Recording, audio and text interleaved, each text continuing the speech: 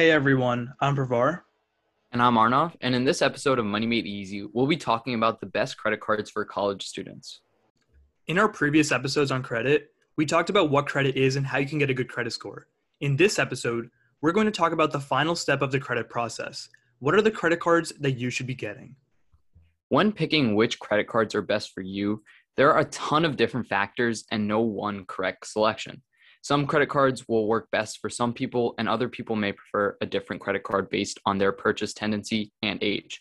So don't think that there is this one must have credit card because it'll be different for each person.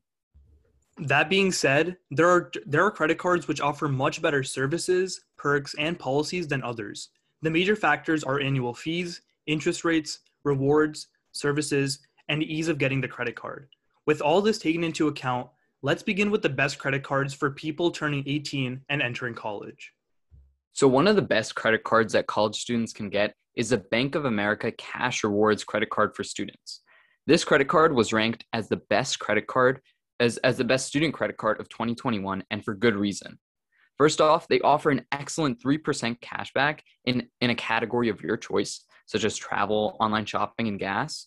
They also have no annual fees, 0% APR for the first 15 months, and a $200 cash bonus for spending over $1,000 in the first 90 days.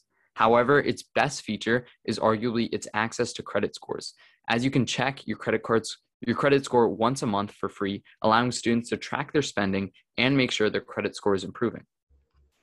And another great first credit card to get is the Discover It Student Cashback Card. Just like the name of the card says, this card's best perk is its great cashback. In your first year, you get an unlimited cashback match from Discover. This means you can turn $100 cash back into $200. You can earn 5% cash back on everyday purchases at different places each quarter, like Amazon.com, grocery stores, restaurants, and gas stations. They even have a reward if you have good grades. You get a $20 statement credit every year for a GPA of at least 3.0. They've also got no annual fees and a 0% APR for the first 6 months. After those 6 months, the APR is 13 to 22%. Overall, this is a great card for student rewards and cashback, and definitely one that you should consider. Last but certainly not least, a great credit card for beginners and college students is the Journey Student Rewards from Capital One. The best feature for this card is its consistent cashback rewards, especially for students.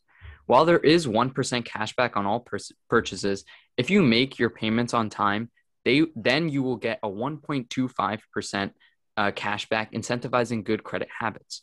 Additionally, if you pay on time, you can get $5 a month for online subscriptions, helping you cut down costs. This is a great credit card for students and very easy to build credit with.